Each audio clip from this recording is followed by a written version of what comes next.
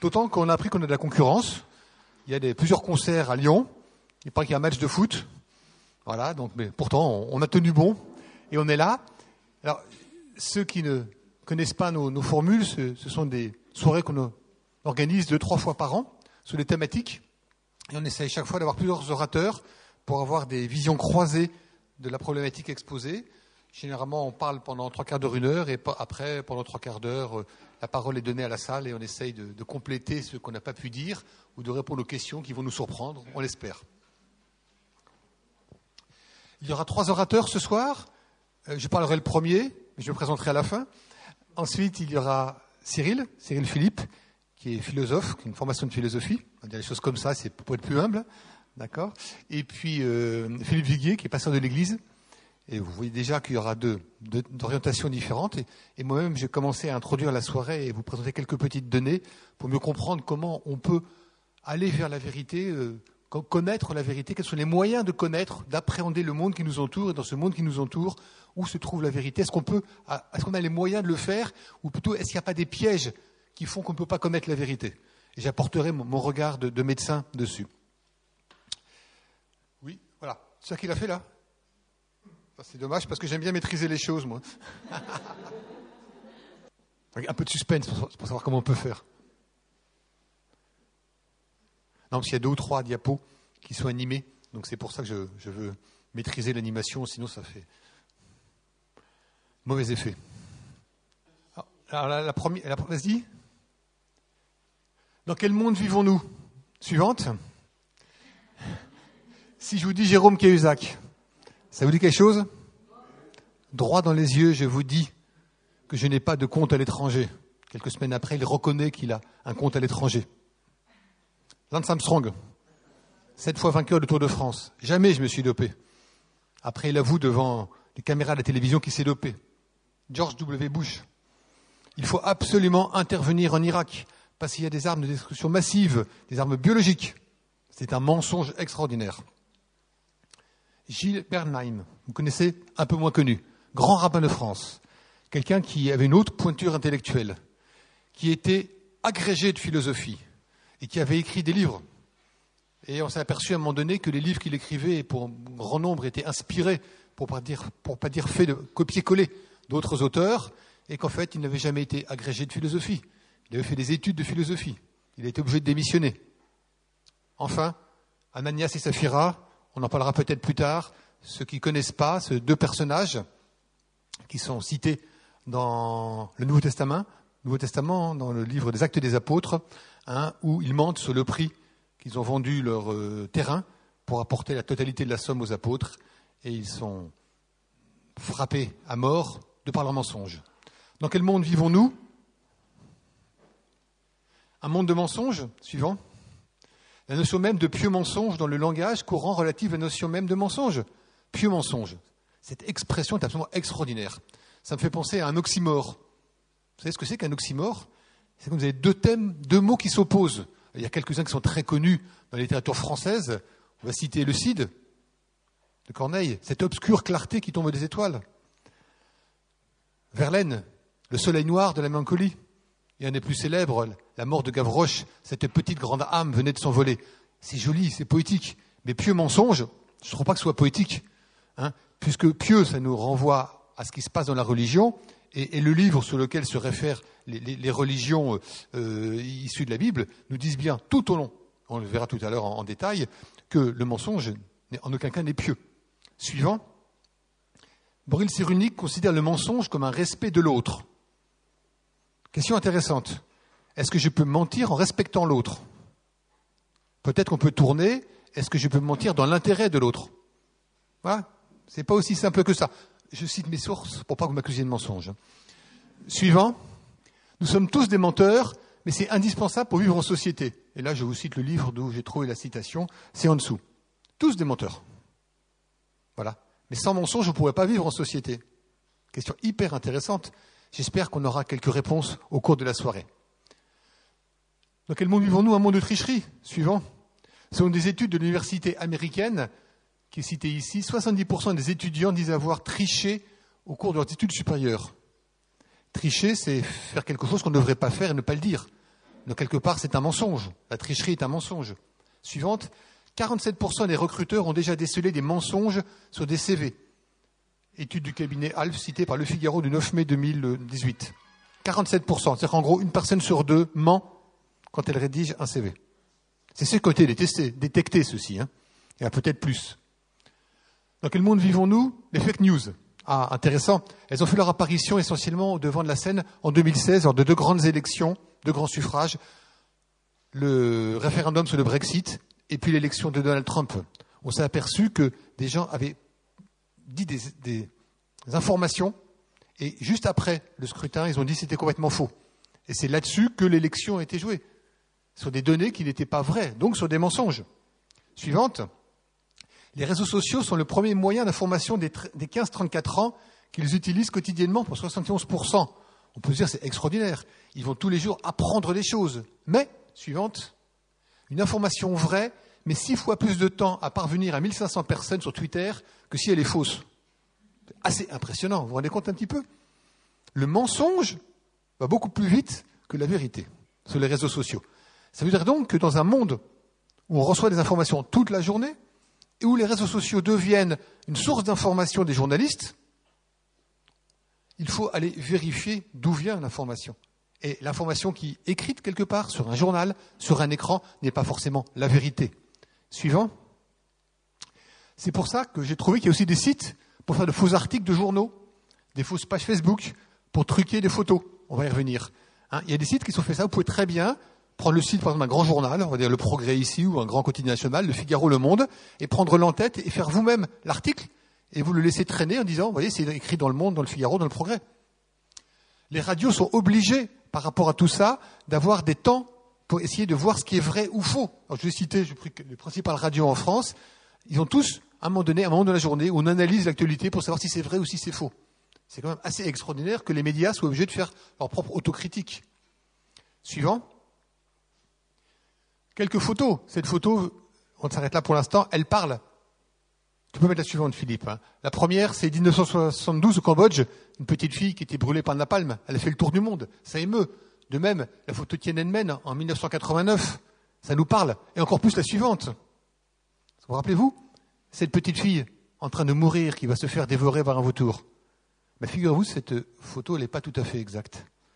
Okay. D'abord, le photographe a attendu longtemps. Il espérait que le vautour allait décoller pour que sa photo soit plus belle. Et puis on s'est dit, mais pourquoi il prend la photo? Il attend 2 heures pour prendre la photo, il ne veut pas s'occuper de cette petite fille. Savez-vous quoi, cette petite fille, elle n'est pas morte. En plus, c'est un petit garçon. Et il est mort 14 ans plus tard de paludisme. On a donné à cette photo le prix Pulitzer de la photo. Hein, c'est la plus grande récompense mondiale pour un journaliste, sur une photo qui était truquée. Mais les photos truquées, il y en a depuis un certain temps. Suivante. Vous avez une photo à droite, à la fin de la guerre de sécession, et à gauche, vous voyez, il y a un personnage supplémentaire à l'extrême droite. À l'époque, Photoshop n'existait pas. Et déjà, on truquait les photos. Ça veut dire que truquer pour mentir, ça a toujours existé. Donc en fait, on s'aperçoit que, suivante, nous avons besoin de nous informer. Cette information va nous permettre d'aller à la vérité. On verra après ce que c'est la vérité. Mais comment on fait pour nous, êtres humains, pour aller à la rencontre de la vérité? Suivante, on se sert de nos 5 sens. Hein, l'audition, l'ouïe, le toucher, l'odorat, la vision. Qu'est-ce qui se passe? Suivante, on reçoit une information. Alors je prends l'œil. Donc il y a une information qui arrive et qui est transportée par un réseau neurologique qui va jusqu'au cerveau. Suivante. Et en fait, dans le cerveau, il y a des zones où se condensent les informations qui arrivent. Et vous voyez, l'aire visuelle qui est à l'extrême droite, c'est là où arrivent les informations que vous voyez par les yeux. Ce que vous ressentez, c'est arrivé à notre niveau. Ce que vous entendez à notre niveau. Donc on a un cerveau qui fonctionne. Donc on peut se dire, pour l'instant, c'est simple. Il y a une information qui est captée par un organe sensoriel et qui va jusqu'au cerveau. Suivante. Alors, si on veut se concentrer un petit peu sur comment on va chercher l'information de façon la plus courante aujourd'hui, c'est que généralement, on communique, il y a un émetteur qui va envoyer un message qui va aboutir à un récepteur. Ce message, il utilise un canal, mais suivante, et un contexte particulier. Alors attention, pas de sexisme, donc on passe à la suivante, j'ai inversé le rôle de l'émetteur et du récepteur. Comme ça, on ne pourra pas dire que je trafique la vérité en disant que c'est la femme qui parle et que c'est l'homme qui écoute. Je ne sais pas si c'est très vrai, ça. Et qu'il y a toujours entre les deux une interaction. D'accord ? Suivante. Alors, on va s'arrêter là. En fait, quand je vais communiquer, en général, j'ai l'idée de ce que je veux communiquer. Mais après, suivante, il y a ce que je crois communiquer. Là, j'ai préparé cette soirée, j'ai bien réfléchi, qu'est-ce que je voulais dire, et puis je sais ce que je veux dire, mais je ne sais plus si c'est forcément tout ce que je voulais dire. Suivante, et maintenant, ce que je communique, ce que je vous dis ici. J'ai oublié 90% de ce que j'ai préparé, non peut-être pas, allez, 60. Suivante, il y a ce que vous entendez vous. Suivante, ce que vous écoutez, ce que vous comprenez et ce que vous en faites. Ce qu'on appelle l'entonnoir de la communication. Vous voyez bien la distance qu'il y a entre le moment où on veut communiquer quelque chose en toute honnêteté. Mais c'est pareil aussi pour ce qui n'est pas honnête, pour ce qui est faux. Donc entre le point de départ et le point d'arrivée, vous savez, c'est le fameux jeu où on joue en cours de récréation, où il y a 10 personnes, on donne un message initial à quelqu'un dans l'oreille de l'autre, et puis quand les 10 sont entendus, le dernier le répète, et on voit toute la différence qu'il y a entre l'information initiale et l'information qui est arrivée. Suivante. Donc communiquer, c'est différent de parler. Pourquoi ? 5% de l'information dans le contenu de ce qu'on croit avoir dit. La communication que je fais ce soir sera 5% dans ce que je dis. Peut-être mieux Cyril, parce que c'est un philosophe, donc il a plus de qualité que moi. Ensuite, 30% de l'information dans la structure, le langage, la forme et l'intonation. Si je vous débite un texte de façon monotone, vous n'allez pas faire attention. Toutes les informations seront exactement au même niveau. L'intonation permet d'abord d'attirer l'attention et surtout de marquer le point, à la fois au niveau du rythme, au niveau de l'intensité, comment je l'accompagne, sur les mots importants. Mais surtout, 65% de l'information est non verbale, les attitudes et les gestes. C'est-à-dire que si je m'assois ici, et que je me contente de parler comme ça, sur un ton monotone, vous n'allez rien retenir de ce qui se passe. Donc, toute communication, quelque part, est une mise en scène. On a calculé, nous, que quand on fait nos soirées ici, on enlève 2 rangs de chaises pour pouvoir parler un petit peu, se rapprocher, se retirer. Tout ça, ça fait partie de la communication.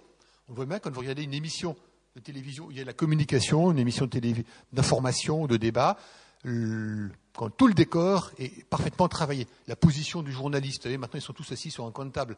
Il y a 10 ans, ils étaient tous assis derrière un fauteuil. Tout ça, c'est travaillé. D'accord ? Donc ça veut dire que dans l'information que vous recevez, il faut bien faire attention, qu'est-ce qui va s'imposer à vous ? Parce que la façon dont je parle et la façon dont j'occupe l'espace avec mes gestes est aussi important pour vous convaincre ou pas vous convaincre, pour vous expliquer ou pas vous expliquer, que le simple discours que je tiens. Donc il y a quelques lois de communication qu'il faut bien connaître pour ne pas se laisser avoir par les communicants.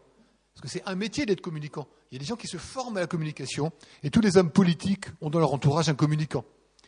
Émettre est différent de recevoir. On l'a vu, c'est l'entonnoir de la communication. Ensuite, les 5 premières minutes sont décisives. C'est-à-dire que si vous loupez votre entrée en communication, vous avez beau être la personne la plus intelligente du monde, vous ne serez pas performant pour communiquer avec l'autre. De même, on l'apprend. Pourquoi j'ai commencé comme ça ? On vit dans un monde de mensonges. J'aurais très bien pu dire, sur un ton tout à fait monotone, écoutez, c'est gentil d'être venu parler de la vérité. La vérité, c'est un concept qui est très, très philosophique. Nous, les hommes, on a de quoi écouter. Vous voyez, si je fais ça, c'est fini. La moitié de la soirée, elle est terminée. Donc, on doit tous travailler notre entrée en communication, mais c'est aussi comme ça que les communicants et donc les manipulateurs peuvent aussi nous manipuler. Donc, faire extrêmement attention. On dit même que c'est la première phrase qui compte. Que quand vous faites un discours de 10 minutes, ce qui compte, c'est la première phrase, la dernière phrase, et éventuellement une phrase tout à fait bien ciselée que vous mettez au milieu. Tout le reste, vous allez l'oublier. Pourquoi ? Parce qu'on ne retient pas de la même façon tout ce qu'on peut entendre. Ensuite, communiquer, c'est différent de parler. Je ne vais pas revenir dessus. Et enfin, l'homme est un iceberg et les hommes se rendent compte qu'on est des icebergs. Suivante, c'est-à-dire que vous savez bien que chez chaque être, il y a une partie consciente et une partie inconsciente. Et on peut dire que la partie inconsciente est plus importante que la partie consciente. Et quand 2 êtres se rencontrent, on a à la fois un rapport entre les 2 conscients des personnes, mais aussi entre le conscient de celui qui parle et l'inconscient de celui qui écoute, réciproquement entre l'inconscient de celui qui écoute et le conscient de celui qui écoute, et ainsi de suite. Donc la communication, c'est quelque chose d'extrêmement complexe. Suivant. Alors, 2 ou 3 petites données, et puis après j'arrêterai de vous saouler avec ces données scientifiques. D'après des chercheurs américains, on retient 10% de ce que l'on lit. Quand vous lisez un article, globalement, au bout de 24 heures, il vous reste 10%. Alors certaines personnes ont des capacités à retenir plus. Ça, c'est une moyenne. On retient 20% de ce que l'on lit et on écoute.